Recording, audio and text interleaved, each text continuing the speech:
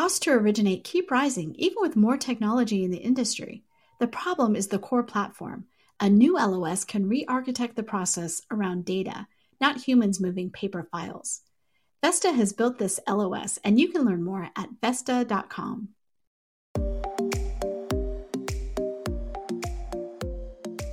Pulled from the hottest topics coming across our news desk, I'm Alcina Lloyd, and this is the Daily Download.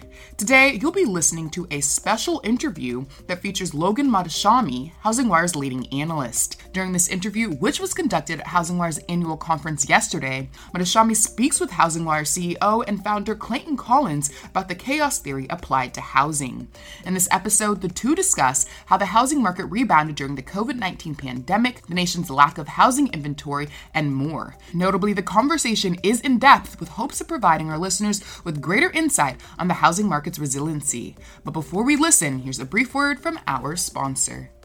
Extraordinary challenges demand extraordinary solutions. CoreLogic is uniquely positioned to help you navigate this historic disruption. Whether it's virtual home showings, flexible employment verifications, or automated loan modification engines, CoreLogic delivers the data-driven solutions, targeted insights, and deep domain expertise trusted by the nation's most successful mortgage lenders. Explore how CoreLogic can help you today. Visit corelogic.com/COVID-19. We are thrilled to be greeted by HousingWire's data and housing analyst, Logan Mohtashami. Logan, welcome. It's great to be here. Well, I want to introduce you as a financial writer, blogger, covering the U.S. economy with a specialization in the housing market. As I mentioned, you serve as HousingWire's lead analyst. To the industry, you're known as the chart guy and the housing guru.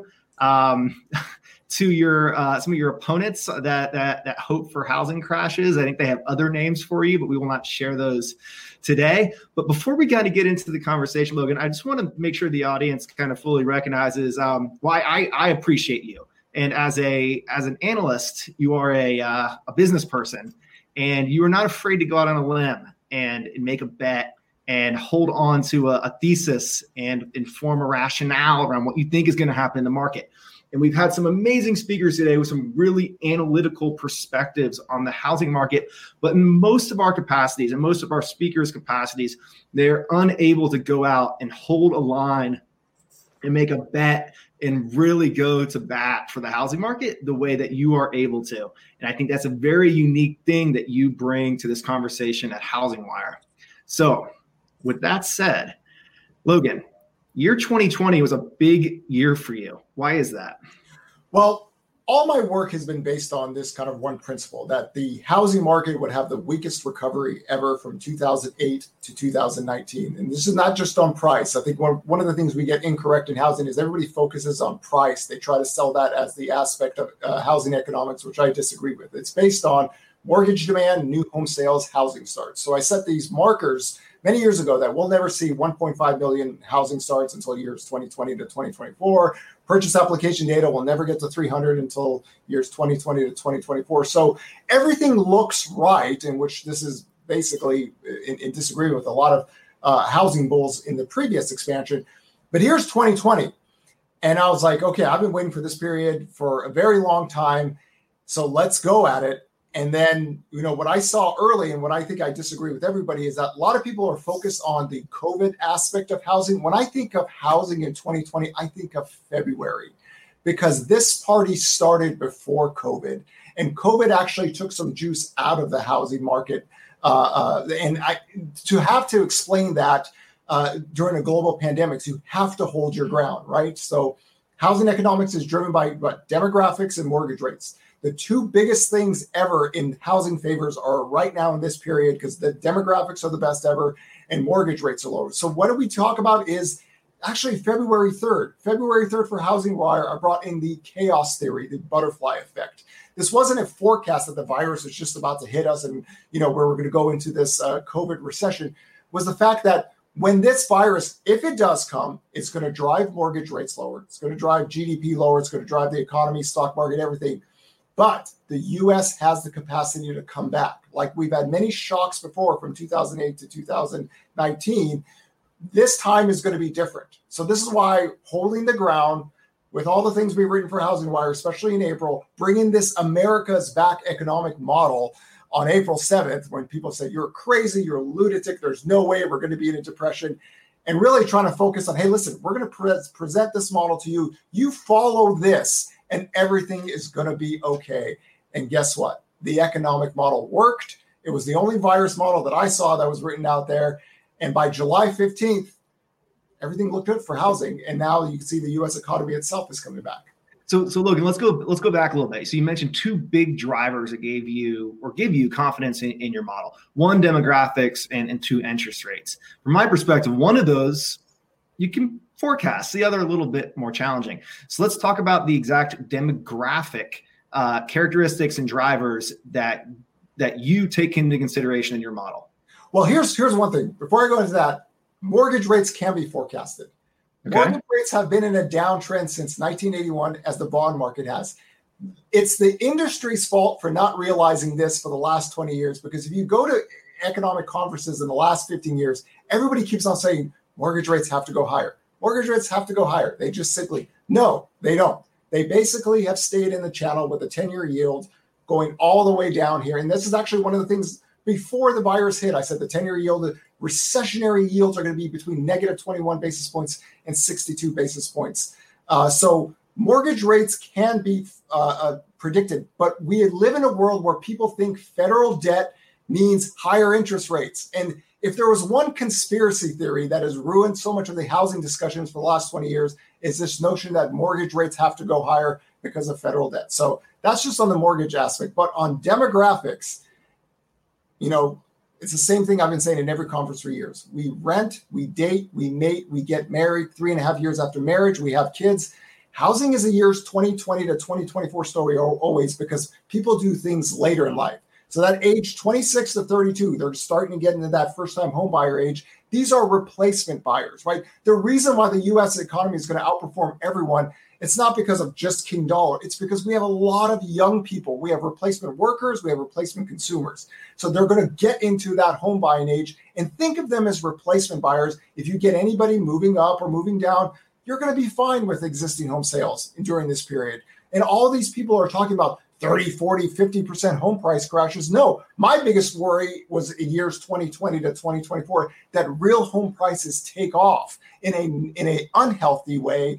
And if you did not have COVID-19, that's what we'd be focusing on today, is how unhealthy home prices are rising, which means all these housing bears for the last 8 years, which are mostly marketing gimmicks, were terribly wrong because they don't believe in economic models. All right, so going back, I want to come back to demographics, but earlier you mentioned that you actually can forecast interest rates, and if you're going to go out on a limb and say you can do that, then where do they go from here, Logan? We see rates in the 2 to 3% range. Are we looking at a new normal of long-term interest rates in this sub 5% range because of a mature economy? Here's the thing: at the end of 2014.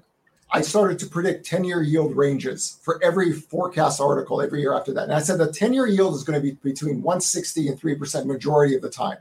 Okay, so you're basically looking 3.25% to 5%, somewhere around there.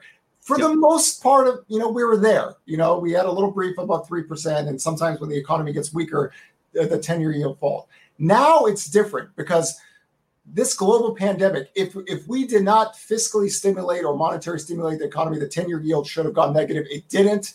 It held above that 62 basis points, which should have been your clue that the economy was going to recover fast. And we are going to be in a range right now. If this was the end of the year and I would be forecasting new yields, 62 basis points to 1.94%. So you're kind of in that 3 to 4% range in mortgage rates. The rates move when the economy grows, right? Weaker economy means lower rates. Better economy means higher rates, but it stays within that range.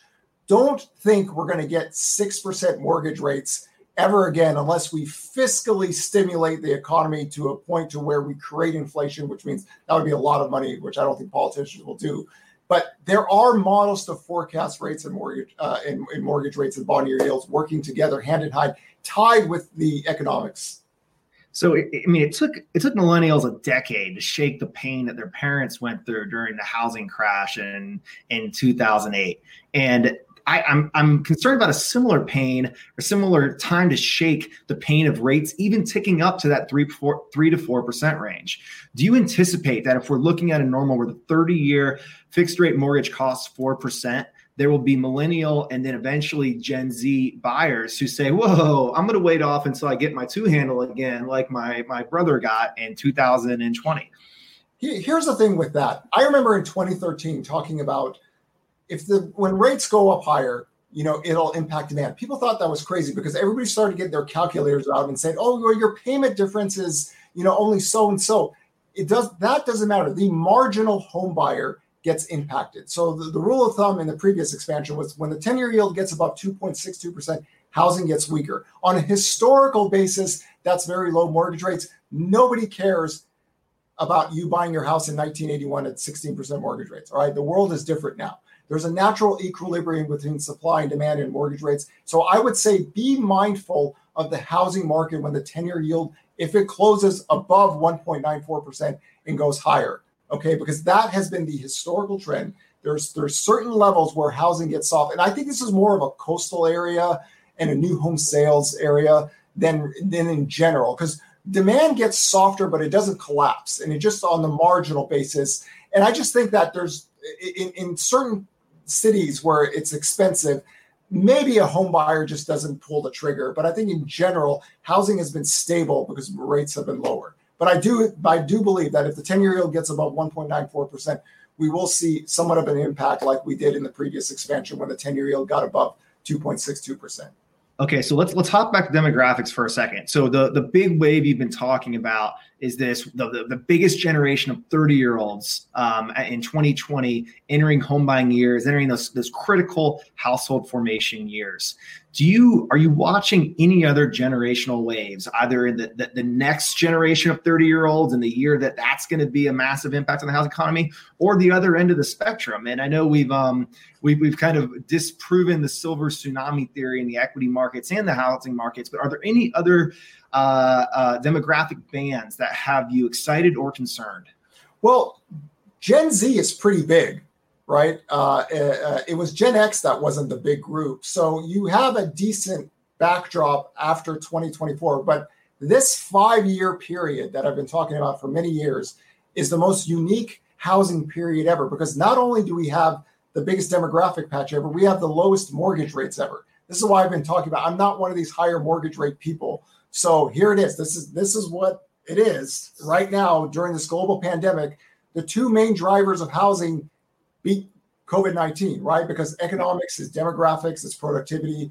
And I just think this is a very unique 5-year period. And the thing that we should have been concerned all along is that because housing 10 years at 10 years and mortgage rates are low, that real home prices take off in an unhealthy way. Not like what we saw in 2002 to 2005, but still, that's sticky inflation. It sticks there, right? And you could see that early when COVID hit, people weren't forced to sell. They just took their homes off the market, right?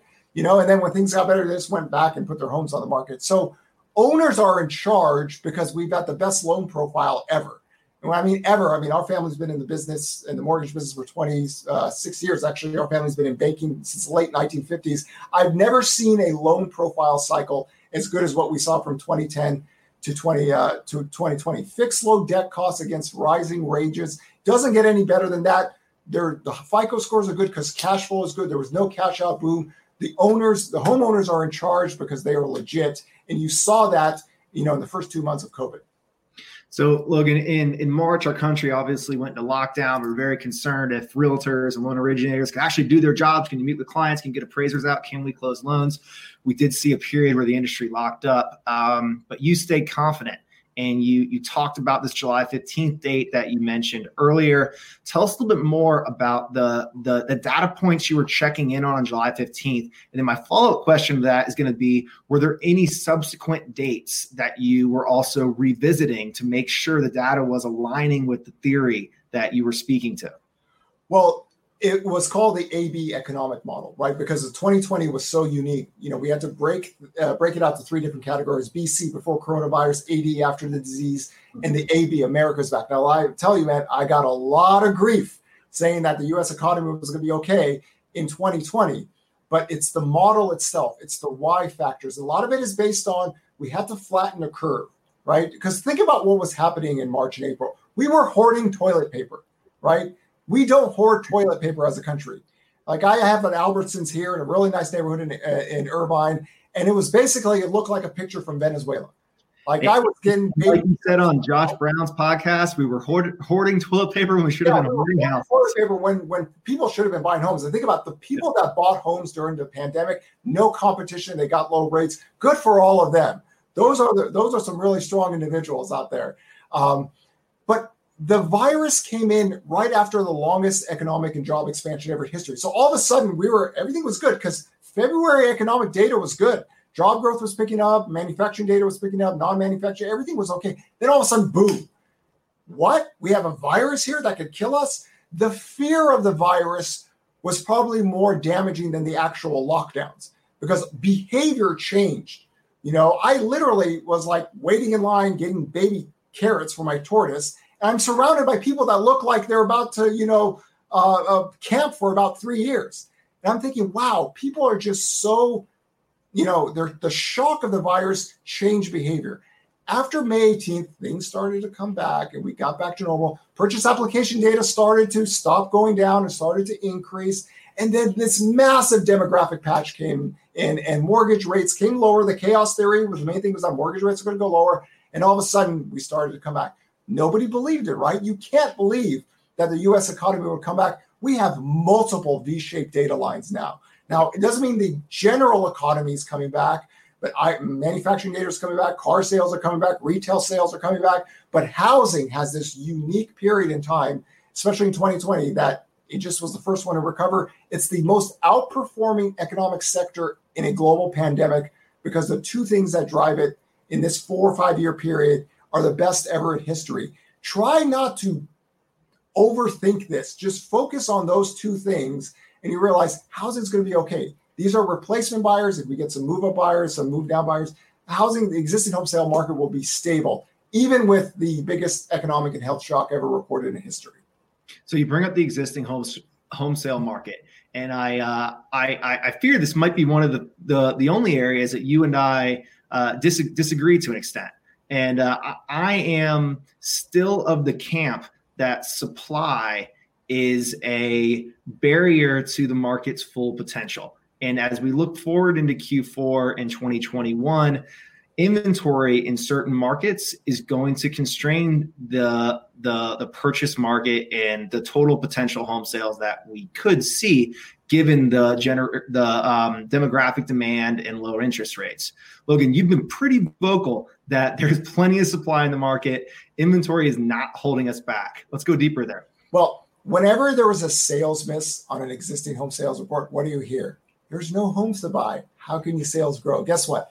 When inventory goes down, sales rise, right? This was supposed to be the lowest inventory ever, right? Coming into this year. Guess what? What happened in February? February was the best sales print pre-cycle 11 years. So there were homes to buy, right? It's a marketing gimmick to me, right? I've seen this in 1996 all the way on.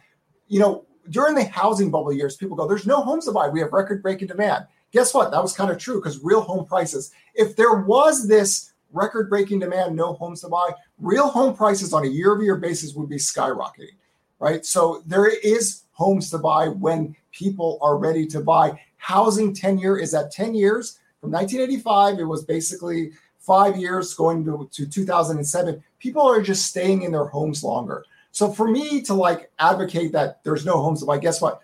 When sales got down to 3.91 and inventory is really low, people say there's no way sales can get back. Sales just shot back up in the biggest 2-month time frame ever in history. So I don't buy it. I think every institution has kind of marketing gimmicks. And this is one of the most vocal things because it gives an impression that home sales can't grow or there's a potential sales outlet there. It's just not the case. People are just staying in their homes longer.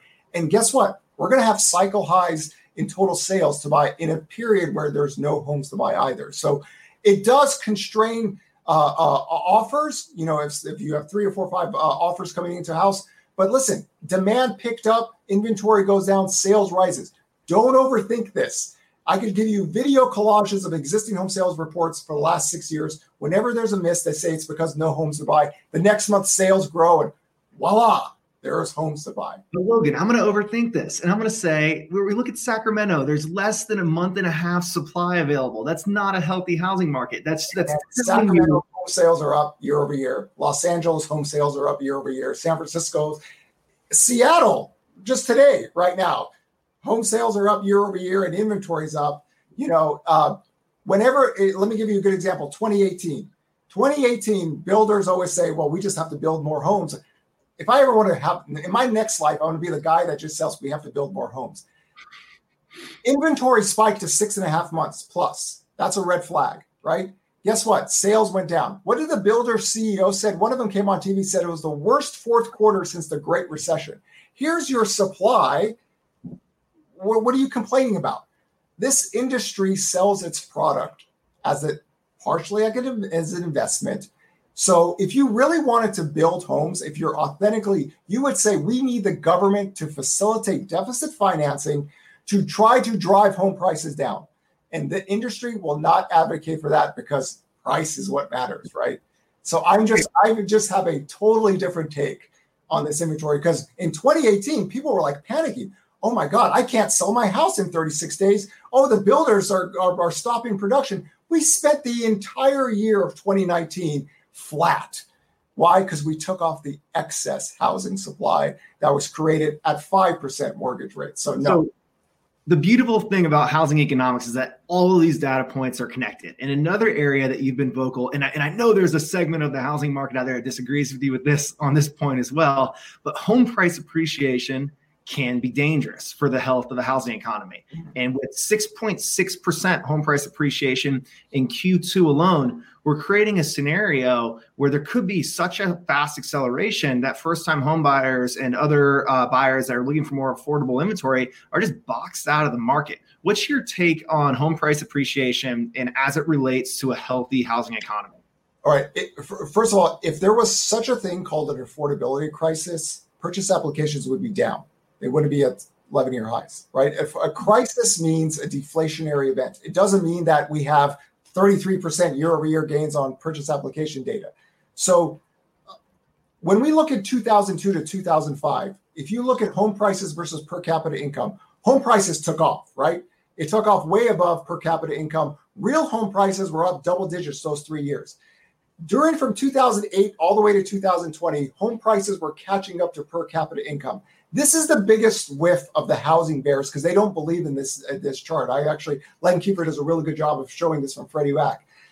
Years 2020 to 2024 could be problematic in the sense that if people are staying in their homes 10, and let's say it increases 12, 13 years, and mortgage rates stay low, we have the ability to create home prices to go above per capita. That's why I've always said years 2020 or 2024 it's going to be really tricky because home prices have the capacity to get out. But this notion that millennials were boxed out was something said in 2012, 13, 14, 15, 16, 17, 18, 19, 20. And guess what? Millennials are in their home buying age and the housing market outperformed with home prices growing every single month, really since 2012. So I'm skeptical of the narrative around prices only because mortgage rates go lower. You get mortgage rates above 5%. I got a different perspective now. But if you believe it like I believe that mortgage rates keep on going lower, then affordability is okay. It's fine. Why? Because home buyers are much different than renters. Their income profiles are different, especially if you get dual household income. It really takes away a lot of the so-called affordability crisis off the table. And don't focus so much on New York and San Francisco. There's like this morbid obsession about these two cities. The housing market is so much bigger than that, right? So people are saying, well, rents are going down in New York. The whole housing market is going to crash. No. If things were a crisis, like the student loan debt crisis, which is always my favorite, it would be a deflationary event. We couldn't have sales grow. But based on demographic profiles, based on years 2020 to 24, everything looks right. Demand's at 11-year highs. If it wasn't for COVID, we would have the existing home sales would have been up 400,000 to 500,000 this year. Before COVID, that's what I was looking for because that February data was great. People are so focused about the COVID data and how we're making this recover. We're still negative year to date. So we're still behind what we should have been. So I'm just skeptical of this boxed out student loan debt crisis, all these, when purchase application data has been rising steadily with the household formation, with the demographic demand, right to the point to where the U.S. housing market outperformed the entire world during a global pandemic. So, Logan, in another recent conversation, I heard you speak about home builders, and it sounds like some of the home builders might be holding back from bringing new inventory to market right now. What's your view on the impact of new construction on potential new home sales and some of the economic drivers from labor to materials that might be impacting what we can expect in terms of new inventory? Okay, I'm not a big fan of what the builders say in terms of labor. I'm gonna explain why. Go back 2, 3, 4 decades. We built a lot more homes with a lot less labor. And it's not like construction productivity is great. It's the worst, right? Out of all the sectors in the economy, construction productivity is the worst. Builders build off their own demand curve. My entire work has been based on this one chart called the monthly supply for new homes. If you look at it, it was always higher in the previous expansion than what we saw really from kind of 1996 to 2001. The builders never had the demand to build more homes. This is where I crossed the line with the fellow housing economist friends. There was no need to build homes. This is why I put that marker. We're never going to get 1.5 million homes until years 2020 to 2024. Start a year at 1.5 million homes, which we should probably get there next year. But demand warrants building. Why did the builders stop production at the end of 2018 in terms of the rate of growth? They were still building a lot of homes. That construction was still big, but they stopped because demand stopped. Monthly supply spiked. The builders live off of that monthly supply. When you see that thing break above 6.5% or 6.5 months, they stop really building. We saw the same thing early in COVID. You know, we had this big monthly supply spike. Builders held back, and then we just got back. There wasn't enough new home sales to warrant more building because we're an older country, right? The builders have this competition. It's called the existing home sales market. Guess what? It's massive. Cheaper, older homes from all sizes against this very small new home sale market. So I've just not been a fan of the labor costs. I've not been a fan of we don't have lumber prices went up so much. Well, guess what? Housing starts are coming back. Why? Because new home sales come back.